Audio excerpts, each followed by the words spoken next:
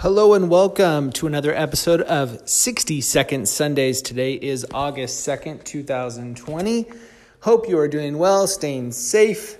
Here's the update. The Chino condo on Naranja, we're progressing through repair negotiations. We had the appraisal this week as well, so moving right along on that one.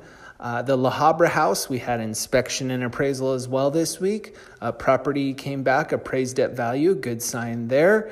And we're progressing through those repair negotiations.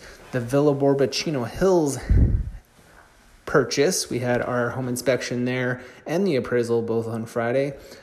Great inspection, just a few minor details, and appraisal we should hear back early next week. Lastly, I have a lease listing that just went on 2 days ago on Heather Circle in Chino. It's a 4-bed, 2.5 bath, 1920 square feet, listed at $2,600 a month. Had numerous people email me, probably over 200 emails with interest in this property. Got a couple more homes coming on the market in the next week and a half or so here in Chino, all single level homes. So be on the lookout for those. Again, wishing you well. Have a great day. Bye.